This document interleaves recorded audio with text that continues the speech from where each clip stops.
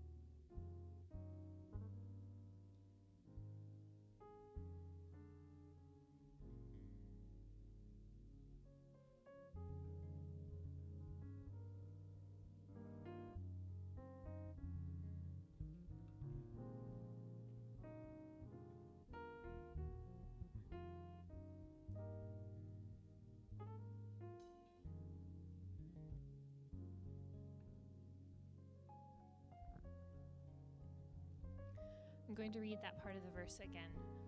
But the wisdom that comes from heaven is first of all pure, then peace-loving, considerate, submissive, full of mercy and good fruit, impartial and sincere.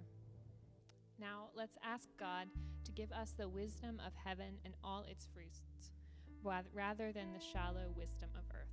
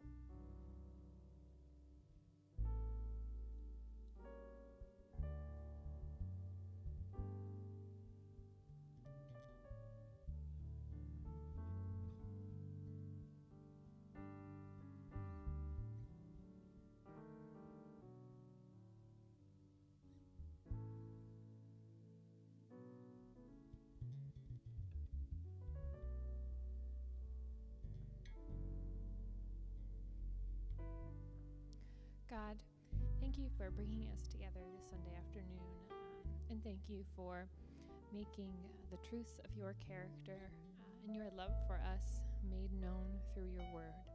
Help us to seek out that wisdom that comes from you and that comes from Scripture each and every day, and help us to look for opportunities to do humble deeds of good and not to boast in them, but to thank in you our ability to do those things. I pray that our time together today will be blessed with your love and your spirit, and that you will speak through the sermon that Russell gives, and just make your wisdom known. Amen. As we've now joined each other in prayer, let's continue in the spirit of worship by joining together in singing praises to the Lord. I invite you to head back to your seats and join us as we sing. Good afternoon, Reconciliation. If you can just follow the words on the screen here to my right, your left. This is a new song, so if you can figure it out, then you can sing along with us.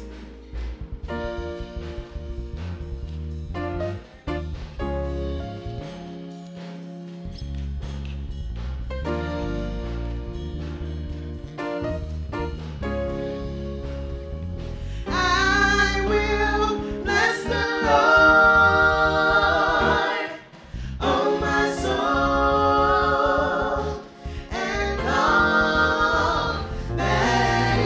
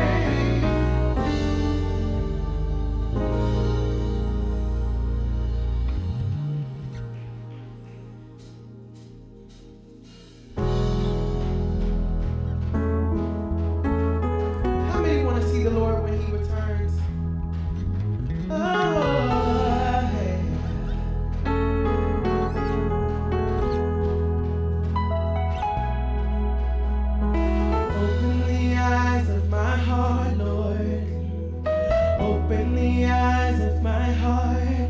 I want to see you. I want to see you. Open the eyes. Open the eyes of my heart, Lord. Open the eyes of my heart. I want to see you. I want to see you. Say, open the eyes. Open the eyes of my heart, Lord. Open the eyes of my heart. I want to see you. I want to see you. Open the eyes. Open the eyes of my heart, Lord. Open the eyes of my heart. I want to see you. I want to see you. To see you high and lifted up, shining in the light of your glory. Pour out your power and love as we sing, holy, holy, holy. Open the eyes of my heart, Lord. Open the eyes of my heart. I want to see you. I want to see you. Can y'all help us sing that up right here? Say, open the eyes of my heart, Lord. Open the eyes. We just want to see you. Say, I want to see you. I want to see you. To see you high and lifted up, shining in the light of your glory. Pour out your power and love as we sing, holy, holy, holy. To see you high and lifted up, shining in the light of your glory. Pour out your power and love as we sing, holy, holy, holy. To see you high and lifted up, shining in the light of your glory. Pour out your power and love as we sing, holy, holy, holy. I want to see you high and lifted up, shining in the light of your glory. Pour out your power and love as we sing, holy, holy, holy. I want to see you. I want to see you. How many of you say your prayer today? I want to see you.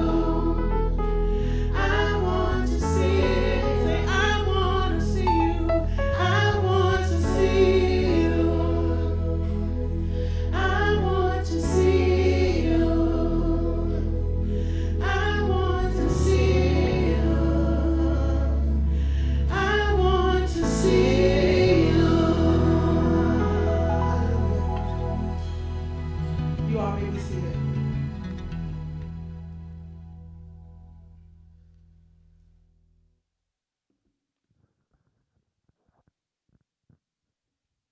It is at this time that we have the privilege to confess our sins together as one people.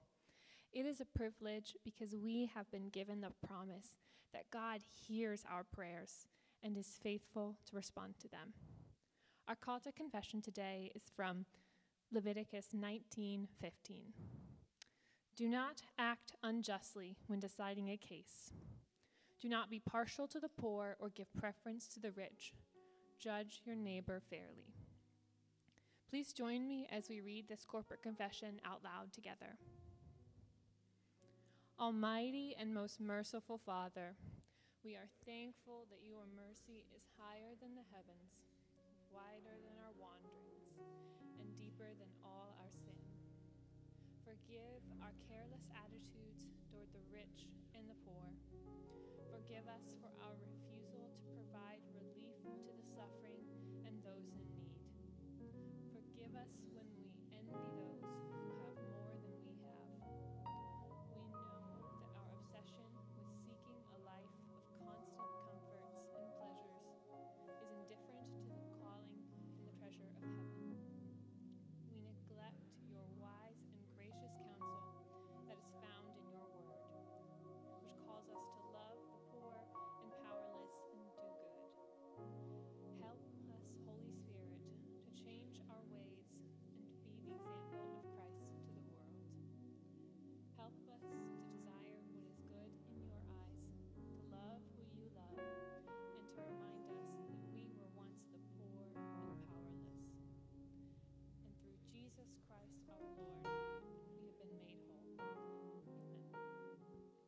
let's take some time to silently confess our personal sins.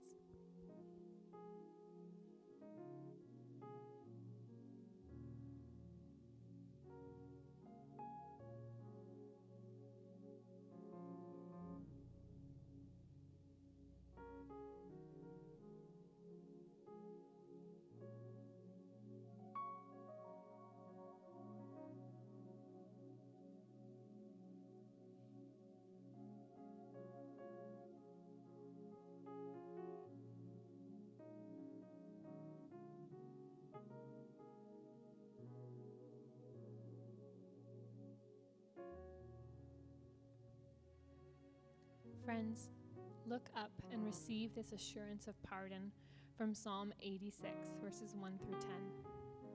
Listen, Lord, and answer me, for I am poor and needy. Protect my life, for I am faithful. You are my God. Save your servant who trusts in you. Be gracious to me, Lord, for I call to you all day long. Bring joy to your servant's life, because I appeal to you, Lord. For you, Lord, are kind and ready to forgive, abounding in faithful love to all who call on you. Lord, hear my prayer. Listen to my cries for mercy. I call on you in the day of my distress, for you will answer me, Lord. Lord, there is no one like you among the gods, and there are no works like yours. All the nations you have made will come and bow down before you, Lord, and will honor your name. For you are great and perform wonders. You alone are God. As we have been assured that God is faithful and just to forgive our sins, if we have confessed to him and trusted in him for salvation, let's stand together again to sing praises to him.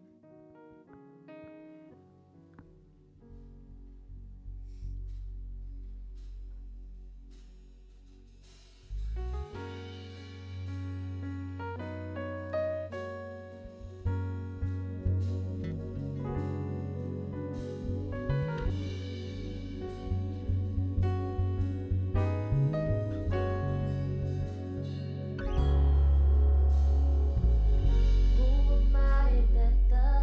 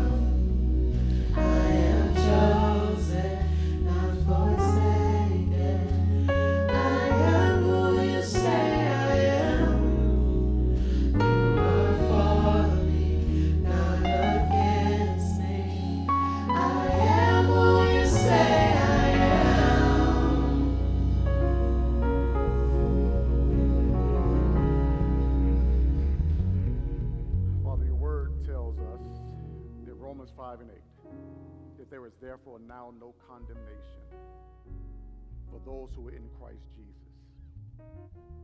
Those are just not idle words, but the truth is, Lord, for those of us who are here, you have made us sons and daughters, not because we have been so good, but you have been good to us. You have rescued us. Lord, I'm thinking about the fact that you have left us here to extend your work in the earth. There are so many people around us, Lord God, who are lost, who need their eyes opened. And you don't need us at all, but you choose to use us to speak truth, share the gospel with those that we come in contact with, so that they would come to know you. So, Lord, continue to use us. The fact that we have not been brought to you yet shows that you are still patient, wanting others to come to repentance.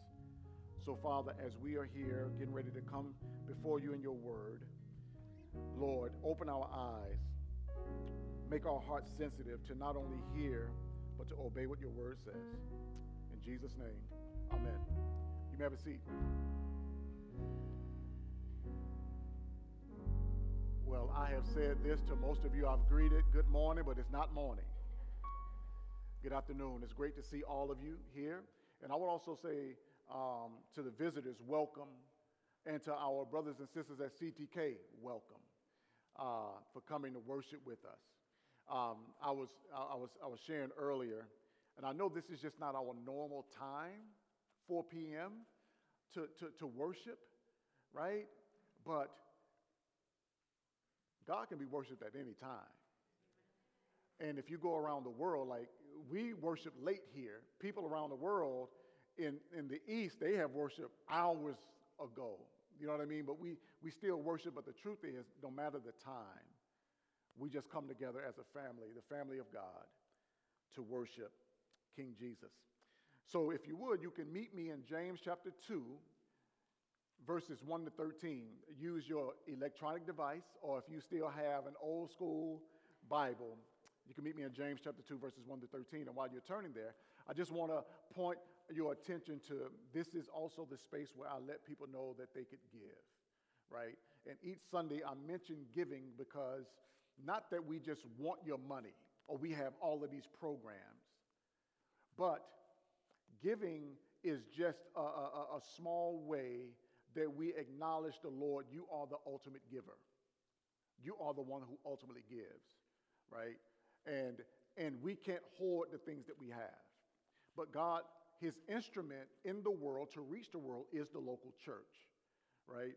And so we just call on you to consider giving to reconciliation. You can go online, or we have blue boxes, one right outside or one at the welcome table, where you can physically give in person if you'd like.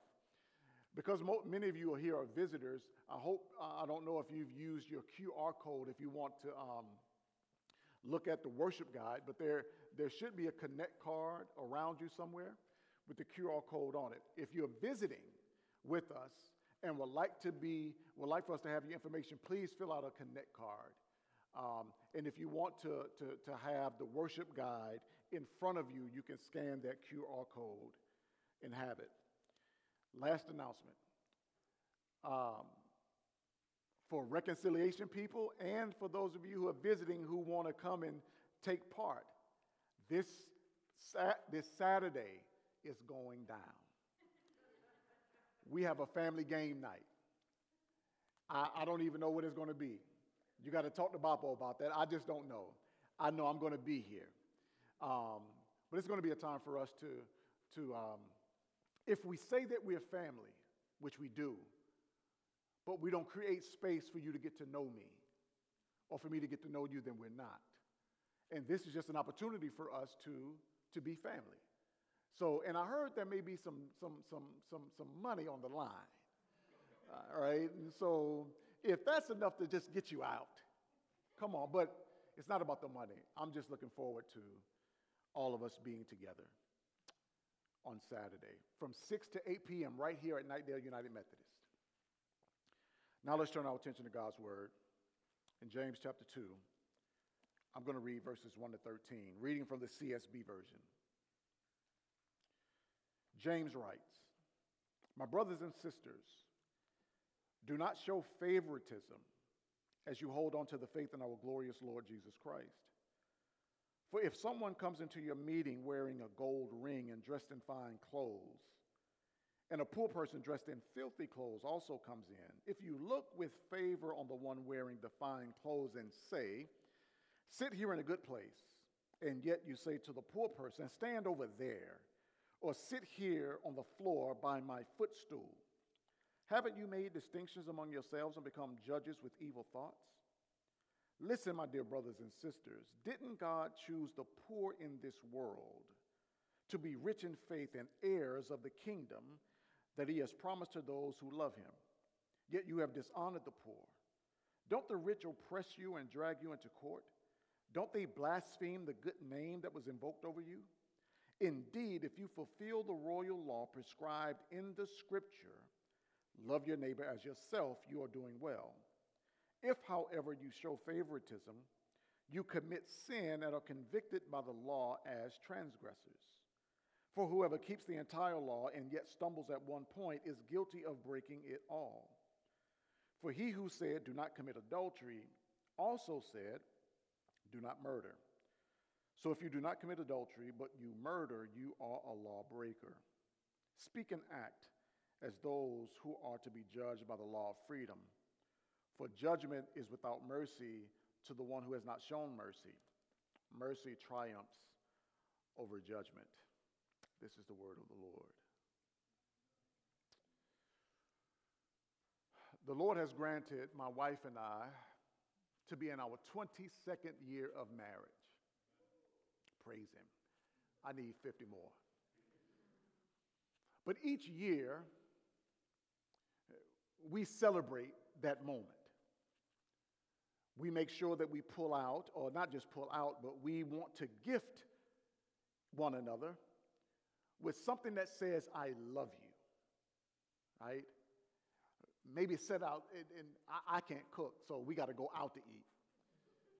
But maybe there's an exquisite dinner that we could have with one another. But I just want to mark that moment from my perspective to say you matter.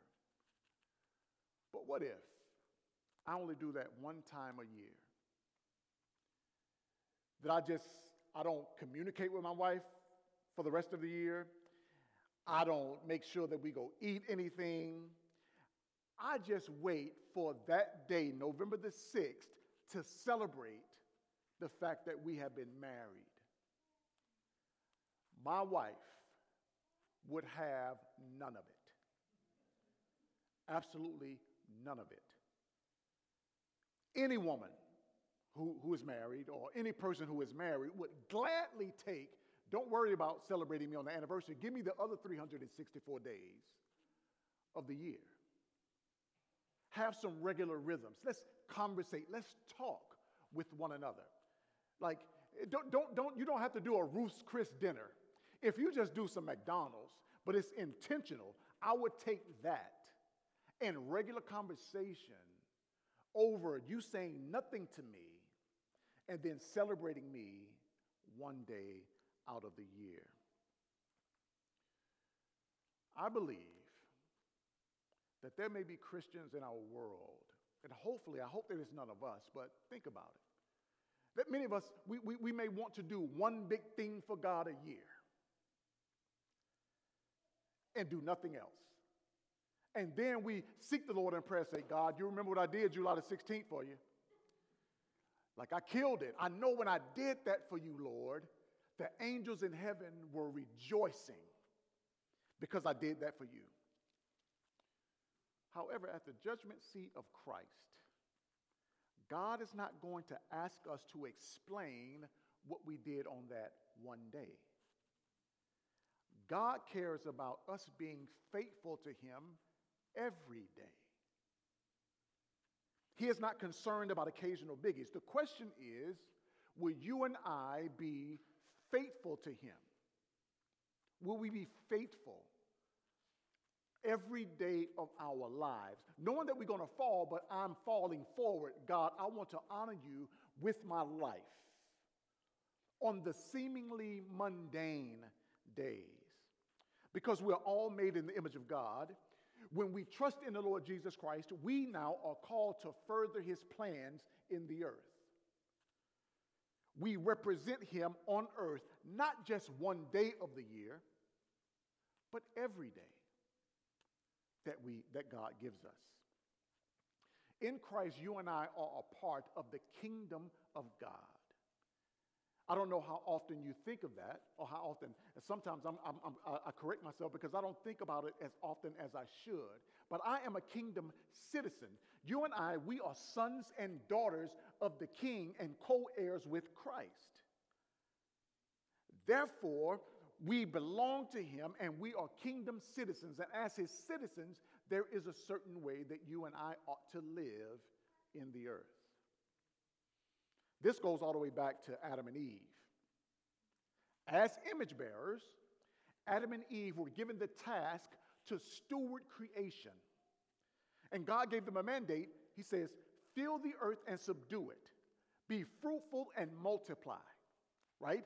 You need to do something in the earth, and you need to make the rest of the earth look like Eden. They didn't have to fill and subdue Eden. Eden was already a perfect place. But the rest of the world, make it look like Eden. They had a job, and there was a way that they were supposed to live in light of being a son and a daughter of God, created by God, to make the earth look like the way that he wanted it to look.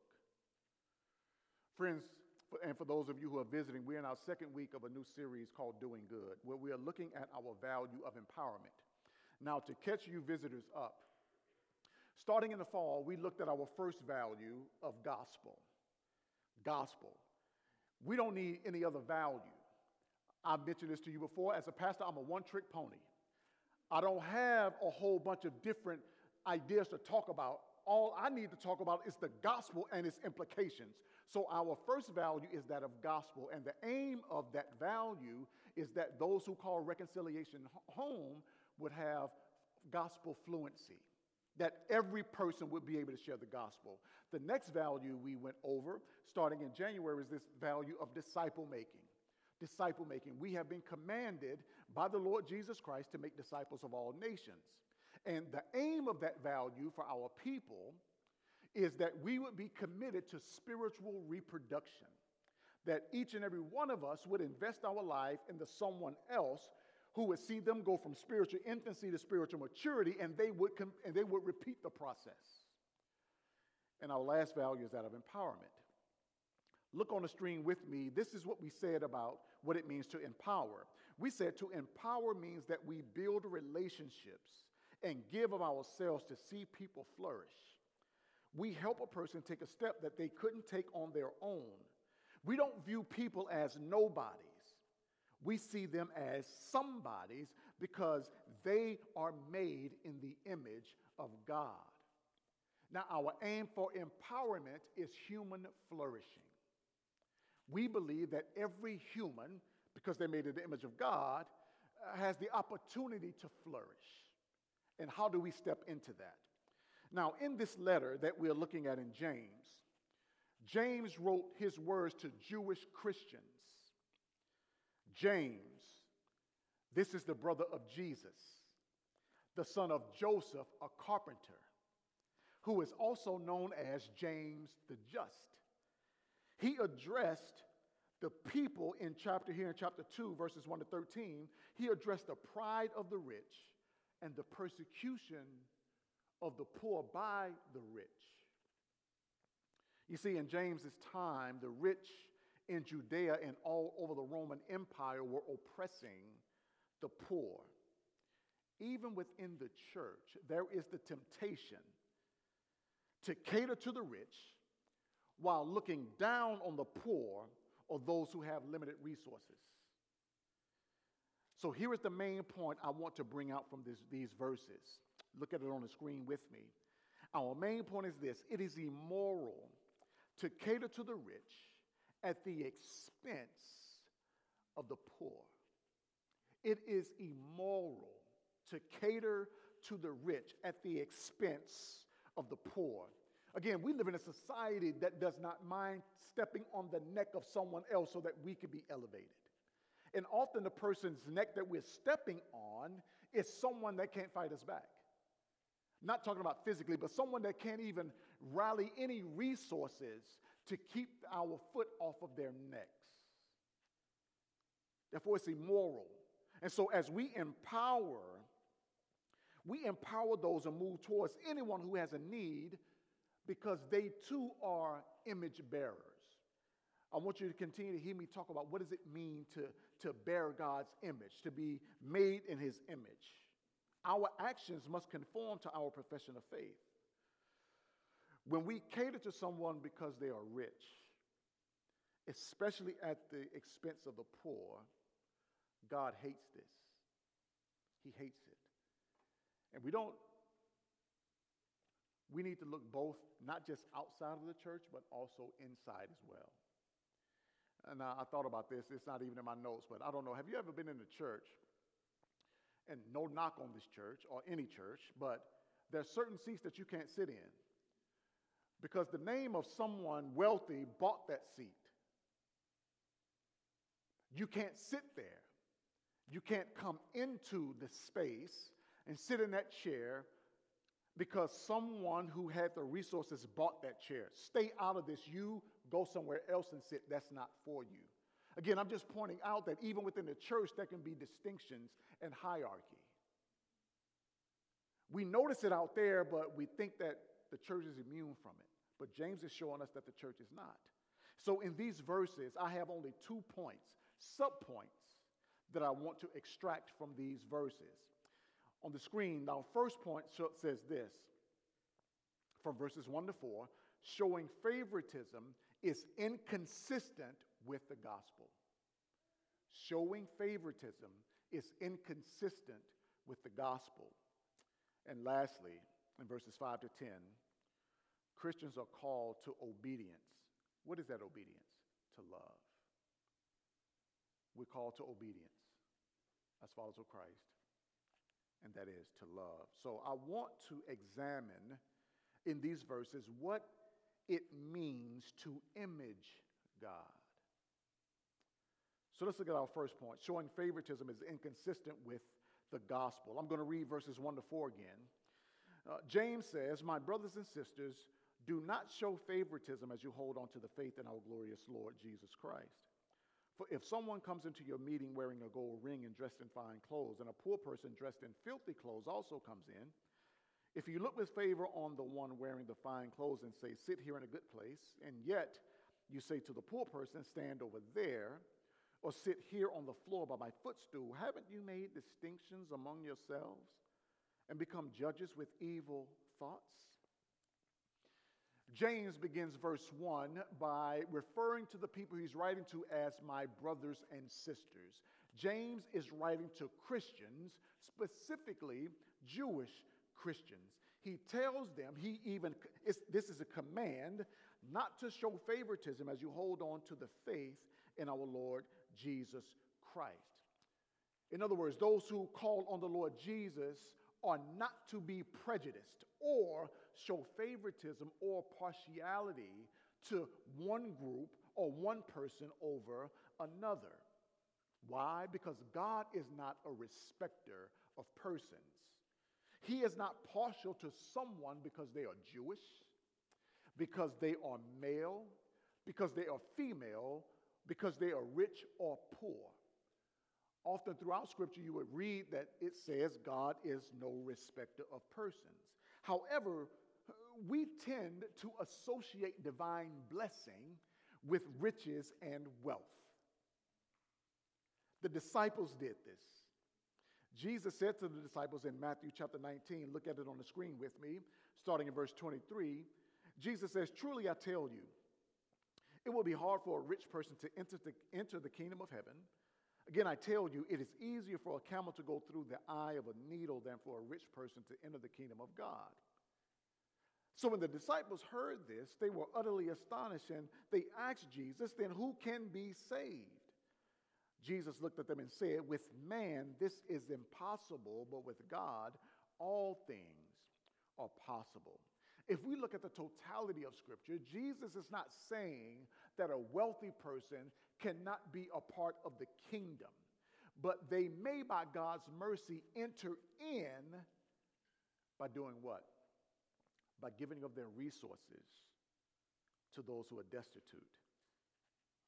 To see that, all we have to do is go back and read Leviticus 19 and many other scriptures, where God tells those who have resources that the reason you have these resources is to be a blessing to the person who does not have resources. There is a call for the people of God to give of their abundance to those who are lacking. So in these verses 1 to 4, James has given us an illustration. He has given us an illustration because he believed that the poor, that they have a very important role and a very important place in the church because of the gospel. Inside of the church, there is no place for distinctions. Paul would say it this way in Galatians 3:28. Look at it with me. There is no Jew or Greek, slave or free, male and female, since you are all one in Christ. Notice that. He said, there is neither Jew nor Greek, two polar opposites of people, slave or free. That word slavery in America carries heavy weight. But it's not the same there, but you have someone who is in some sort of servitude and bondage and one who is free. He also says male and female. People who maybe have some distinctions inside of the church, Paul says, you are all one in Christ. There is unity in the body of Christ. There is unity. James says, if one sees a wealthy person and a poor person come into the church, we must not cater to the wealthy. We must not do it. And then James points out that you were able to tell a wealthy person because of what they had on, and a poor person because of what they had on. In our modern day, it's like a person coming in with a pair of Gucci boots and Prada and all of those things, while someone comes in here with tattered clothes. We will be able to know off the top who is who. I believe in our day, we too look at people and try in our minds to determine how many resources do you have. Maybe you don't do it. I know I have, right? And when you see someone come in, you try to look at what they have on. Now, you may not do this consciously, but we are people watchers. Y'all, ain't nobody going to join me in that? We are people watchers, right? We'll look you up and down and see, okay, your shoes, all right. We see them drive, but we see what kind of car you drive. Oh, okay. You know, and if we had the opportunity to go to someone's house, we are pulling up on the house and started like, oh, that's nice.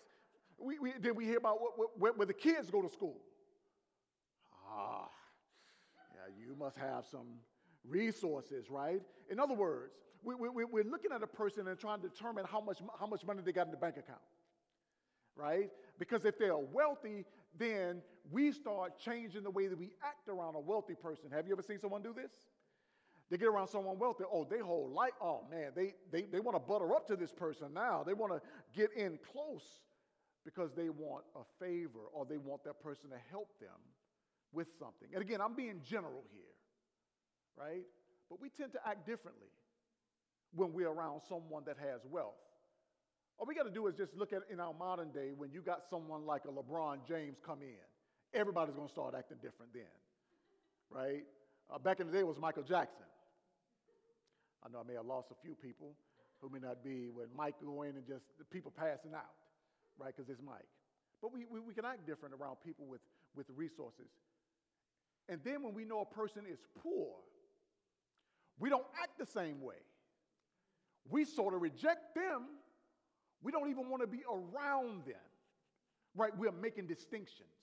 And we even do this within the church. The text would say in verse 4 that the people, there was this opportunity or this issue where someone could say, sit here on the floor by my footstool. But if someone sits on the floor by one's footstool, this would be to subject and reduce someone under another's power. People in the church are not to be someone's conquered subject. If someone is poor and another is rich, both are treated equally. Why? Because Jesus died for both. Jesus died for both. There is no hierarchy in the church among the people of God. The poor person in the church is not the wealthy person's flunky. The gospel, I love it. The ground at the foot of the cross is level. Everyone is welcome. The gospel is for whosoever will trust in the Lord Jesus Christ. I'm so glad that on the cross, as Jesus is spread out, totally exposed, not like our iconography that we have that has a towel or a cloth over his waist. He's totally exposed, and he has in mind both the wealthiest person and the poorest person, because everyone needs their sins cleansed by his blood. Many of us may work for or have worked for companies, even within churches that have big buildings and offices, there's something that connects these companies and these church work environments. It's a network, right? It's a network, and these networks work together. They only function because of its servers. These servers, they communicate with each other within an organization, within a church, so that everyone would be on the same page. There would be unity. Friends, God wants a network campus of hearts who love him and love one another because they are connected. People who are willing to give of themselves because they have received the manifold grace of God. It doesn't matter if a person is rich or poor. Because the truth is, a poor person looks at Jesus and realizes that I don't measure up. A wealthy person can't open their bank account and say, Jesus, I'm coming stacked. A wealthy person can come and say, my money means nothing. I'm just like the poor person. I need Jesus too. We must never show favoritism to certain people in the body of Christ just because they are wealthy. And the other side of that is true too. We must not reject the wealthy on the side of the poor and think that the wealthy have no value. See, in our day of big budgets, right, I've heard of churches that have massive budgets, right? And I'm not knocking them, but big budgets. So when a wealthy person comes in, we got a chance to make budget this year. Let me take him out to lunch. Let me take her out to lunch. Let's go to dinner because we got about $100,000 shortfall. Would you be willing to fill in that gap? Again, you see how easy it is for us to just look at a wealthy person and to place them in. And I know wealthy people probably get tired of that because they only become a bank that someone wants to push a button and out comes these resources. But we can't treat the wealthy better than we do. A poor person, James is showing us, because for both the poor person and the wealthy person, their source is God. God is the source. The Bible says in the Psalms that God owns the cattle on 1,000 hills. He owns it all. And a wealthy person only has the wealth that they have because God has opened his hands and given to that wealthy person, to that person, so that they would be a conduit of blessing to others.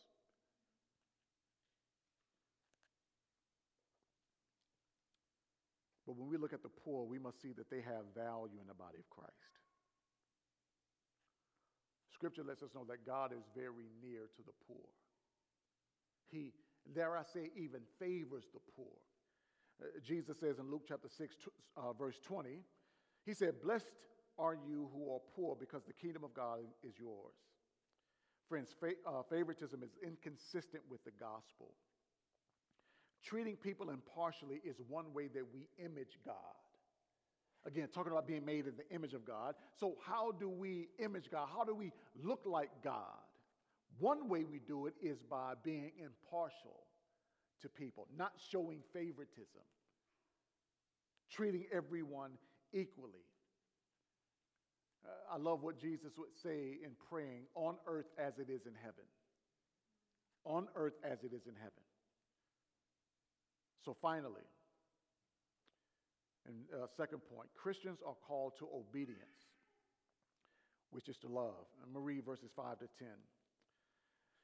James says, "Listen, my dear brothers and sisters, didn't God choose the poor in this world to be rich in faith and heirs of the kingdom that he has promised to those who love him? Yet you have dishonored the poor.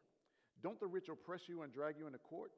Don't they blaspheme the good name that was invoked over you? Indeed, if you fulfill the royal law prescribed in the scripture, love your neighbor as yourself, you are doing well. If, however, you show favoritism, you commit sin and are convicted by the law as transgressors. For whoever keeps the entire law and yet stumbles at one point is guilty of breaking it all." James says that God chose the poor in this world to be rich in faith. He cares about how they are treated. Look at what God's word says in Deuteronomy 15, starting at verse 9. Here Moses writes, he says, "Be careful that there isn't this wicked thought in your heart. The 7th year, the year of canceling debts, is near, and you are stingy toward your poor brother and give him nothing. He will cry out to the Lord against you, and you will be guilty. Give to him, and don't have a stingy heart when you give. And because of this, the Lord your God will bless you in all your work and in everything you do." All over Scripture, we see God's heart is for the poor, the widow, and the orphan. God is very near to those who are on the fringes and are marginalized. But if we show favoritism towards anyone, we are not on God's side. He chose the poor. That's what the text says. This word chose. Here we see the doctrine of election. Now, if you're not from a Reformed background and wonder, what is that, the doctrine of election? Election is the term used in theological discourse to refer to the idea that God chooses people or individuals to belong to him in a unique way. He chooses not because of anything specific, but he chooses whom he wills. The text says he chooses the poor. The Israelites saw themselves as God's elect. And for them, some pride set in and they started doing some funky stuff. And God had to, in ways, reject them. But they are still, and you will still see this language that they are God's chosen, right? Because of his promise to Abraham. But also those within the church are God's chosen. This choosing has nothing to do with pedigree, status, skin color, or wealth. None of us can go to God and say, "God, I'm glad you chose me." Remember that story in Scripture where it was this Pharisee beating his chest, saying, "God, I'm glad I'm not like him." Right? And that other man, that tax collector over there, just couldn't even look up, "God, have mercy on me, a sinner." We can't go to God beating our chest like, "Man, look at me, I got juice. Look at me, I got it all." Like, he got to choose me. Man, God don't need any one of us. He does not need us. And if we have anything in our hearts that says God needs us, we need to repent right now, because he doesn't need us. God chooses whom he wills. I love what Paul wrote to the Roman Christians in Romans chapter 8, verse 29. Look at it with me. He says, "For those he foreknew, he also predestined to be conformed to the image of his Son, so that he would be the firstborn among many brothers and sisters." See, when it comes to the poor, the world sees their poverty and their lack. But for those in Christ, God sees their exalted state because of his election of them. The poor, friends, are the recipients of the grace and promises of God. Stay with me because I'm going to get to talk about this obedience and what it means to love. James goes on to show that instead of honoring the poor, those he wrote to, they dishonored the poor. Dishonored the poor and favored the rich. One of my favorite authors, Brian Stevenson, in his book Just Mercy, stated this. Says, we have a system of justice that treats you better if you're rich and guilty than if you're poor and innocent. See, when we oppress the poor, the text says, James says, we blaspheme the name, the good name. The good name that was invoked over them is the name of Jesus, the same name that was invoked over you and I. But what is the answer to treating the poor in a way that honors God? The text says, love. Love. See, if we oppress and discriminate against the poor, this violates the law of love. We must not violate this law, but we must fulfill this law. We are called to obey loving God and loving our neighbor. The text calls this the royal law. We image God by how we love our neighbor. As we close in verses 12 and 13, we can't leave those verses out. In those two verses, we have the motivation for loving the poor. What is that motivation? It is final judgment. Friends, I know we don't think about this often, but Jesus is coming back. We think about him coming back, but we don't think about the fact that he's coming back to judge. First time he came, he didn't come to judge, he said, but he's coming back. Lord, come quickly. But when he comes back, he's going to separate. The Bible says sheep from goats. The sheep are his. Goats is judgment time. We don't like to think about God as a God of judgment. Or Jesus, I just want to serve the God of love. Right, God is a God of love, but you can't take one without the other. If we want the God of love, we also must understand that God, because he loves so, he must hate anything that's opposed to him. And he's coming to judge that. The text says, James gives them, he says, speak and act as those who are to be judged by the law of freedom. Why? He says, for judgment is without mercy to the one who has not shown mercy. Mercy triumphs over judgment. I love what you have here. It says speak and act, or word and deed. Many of us love to speak the right thing, but our actions don't follow. James connects them both. It encompasses all of the actions of who we are as people.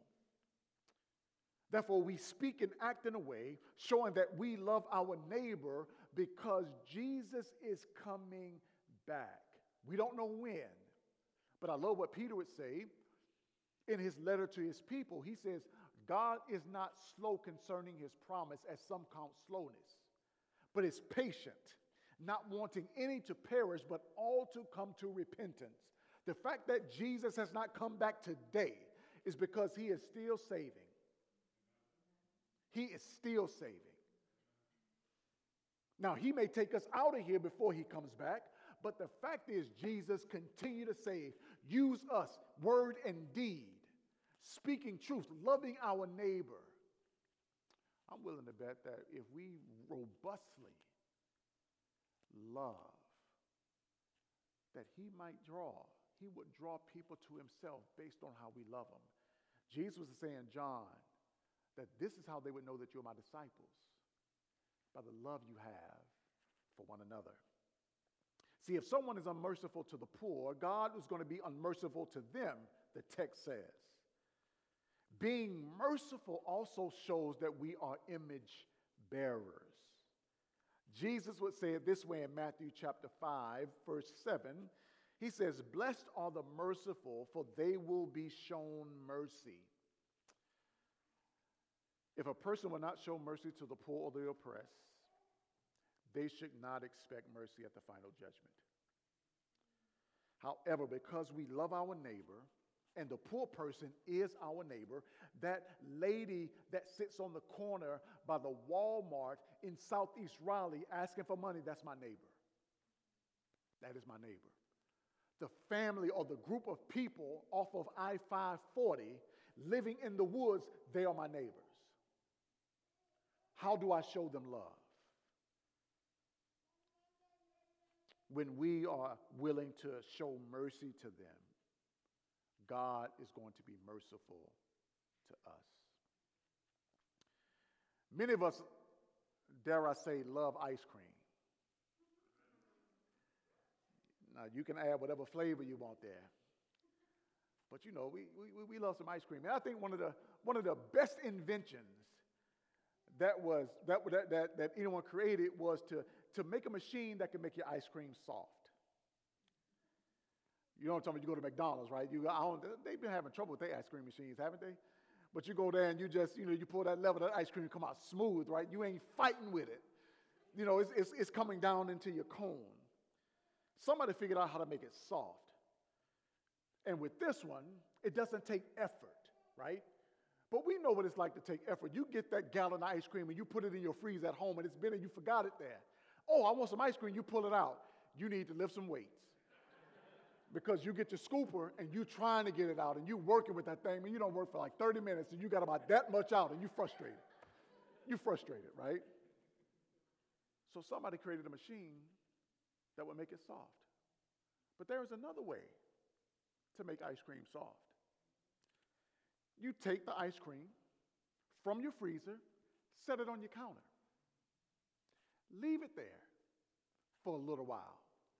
The atmosphere in that room is going to impact that ice cream. You come back in a few minutes, what was once hard, now it's easy. You're scoping just as much as you want in your bowl and blessing the Lord because you have a good amount of ice cream. Friend, I think the reason why so many Christians are cold and callous, evil and unloving to others, especially the poor, is because they're in the wrong atmosphere. They're in the wrong atmosphere. We need to be in the atmosphere of the Lord Jesus Christ. And where is the best place for that atmosphere? At the foot of the cross. At the foot of the cross, I can't come with a hard heart because I don't deserve his grace. Ephesians 2:8 says, we have been saved by grace through faith, and it's not of yourselves. It is the gift of God, not of works, so that no one can boast. The fact that I've been saved by grace freely in the atmosphere, now I can look at my neighbor, poor, destitute, marginalized, and have love for them. But not just have this goose pimply love that we have in our day, but a love that makes me act on their behalf. This is what it means to empower. We stepping into those spaces. And we don't do something that Jesus hadn't done. What does his empowerment look like? One who had angels worshiping him, Philippians 2 says, came to earth, came into this atmosphere. God brought his atmosphere to us, and he walked among us. But not just walked among us, he died for us. So I hope when you look at the crucifixion, especially as we come to the Easter season, or dare I say, because I don't know what Easter is, I know what Resurrection Sunday is. Nothing against Easter, y'all, so don't nobody go home and say, man, Pastor Russell don't even like Easter. But when I look at that day, Jesus on the cross, I try to make it personal.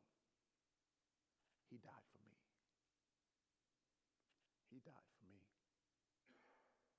Because he died for me, I can love my neighbor.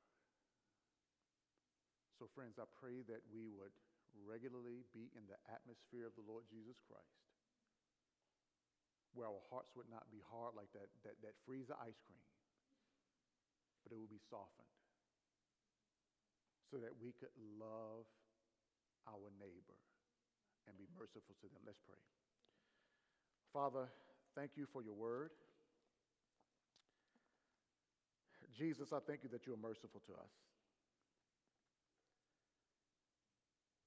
That you didn't wait for us to get our act together, but you initiated on our behalf. And so, Lord God, you've called us to be merciful. You've called us to love. And you also show us in your word that we are not to treat people as favorites. We are not to show favoritism to anyone. The way the text says, especially those who are wealthy over the poor. Lord Jesus, I'm thankful that at the foot of the cross, the ground is level. That means all are welcomed. Lord, may we live in a way, even for today, with the hours that's left in our day, I pray that we would exude love, that when people are around us, that they would sniff the aroma of Jesus on us because of how we love. Thank you, Lord. We do bless you in Christ's name. Amen. We want to spend this time responding to what God has said in his word. Right now in two ways. Number one, we are going to sing. We'll continue to sing. But also we want to look at the Lord's Supper. So if you are here today and you have not placed your faith in the Lord Jesus Christ, I ask that you not partake of communion at this time. Not because I don't want you to. Oh, I want you to. But again, as I often like to let our people know, your goal for each Sunday is not to come and trust and take communion if you're not in Christ. Your goal is to trust Jesus. It's to trust him. And now in him, you get to do something that points to remembering him, and that's in communion. And so, friends, I want to remind us of the words that Paul would give in 1 Corinthians 11. He says, "For I received from the Lord what I also delivered to you, that the Lord on the night when he was betrayed, he took bread and he broke it. He gave thanks and said, 'This is my body which is for you. Do this in remembrance of me.'" So as we get ready to partake, we're doing this in remembrance of him. But Paul also said that in the same way, he also took the cup after supper, saying, "This cup is the new covenant in my blood. Do this as often as you drink it in remembrance of me." Then Paul says to them, "For as often as you eat this bread and drink the cup, you proclaim the Lord's death until he comes." So friends, under your seats are prepackaged elements. Now is our time to partake of those elements, remembering the Lord Jesus Christ, his body broken, and his blood shed. Let's eat together.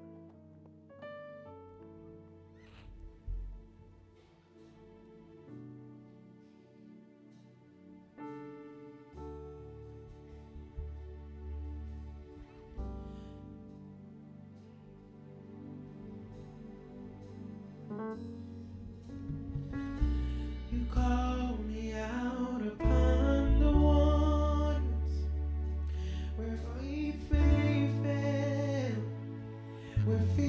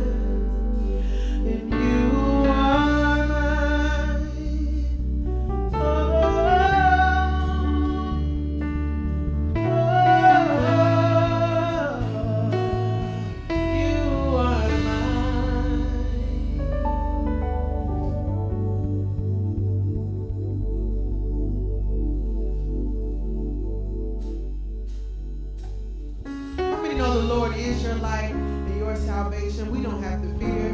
We don't have to be afraid. All we have to do is wait on him and put our trust in him. Amen.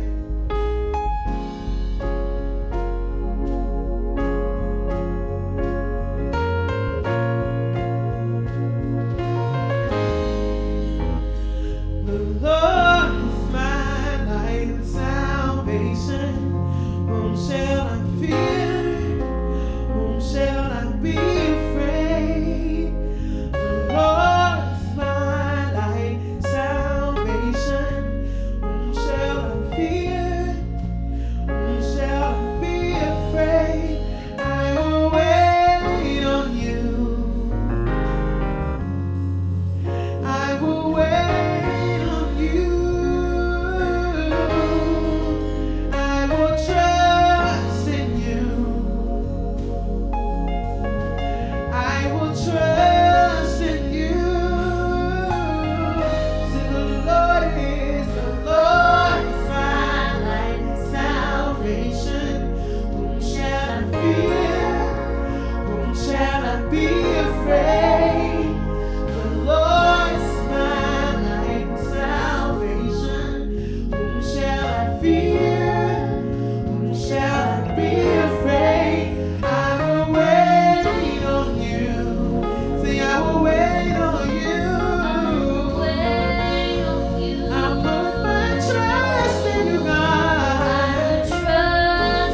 Oh, I will trust in you. Oh, I will remain confident in this. I will see the goodness of the Lord. I will remain confident in this. I will see the goodness of the Lord. Can I help us sing it up? Say, I will remain confident in this. I will see the goodness of the Lord. Say, I will remain confident in this. I will see the goodness of the Lord.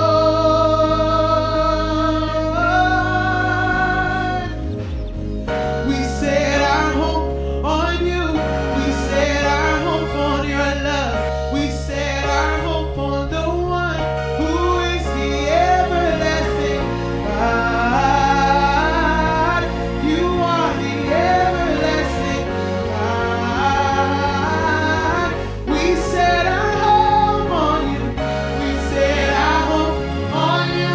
We set our hope on your love. We set our hope on the one who is the everlasting God. You are the everlasting God. I'll see you move. You move a mountain, and I believe I'll see you do it again. You made a way when there was no way, and I believe I'll see you do it again. I see you move. You move a mountain, and I believe I'll see you do it again. You made a way when there was no way, and I believe I'll see you do it again. I'll see you do it again. I'll see you do it again. I'll see you do it again. Do it again. Do it again. Your promise still stands. Great is your faithfulness. Your faithfulness. We're still in your hands. This is our confidence. You've never failed me yet, and I never will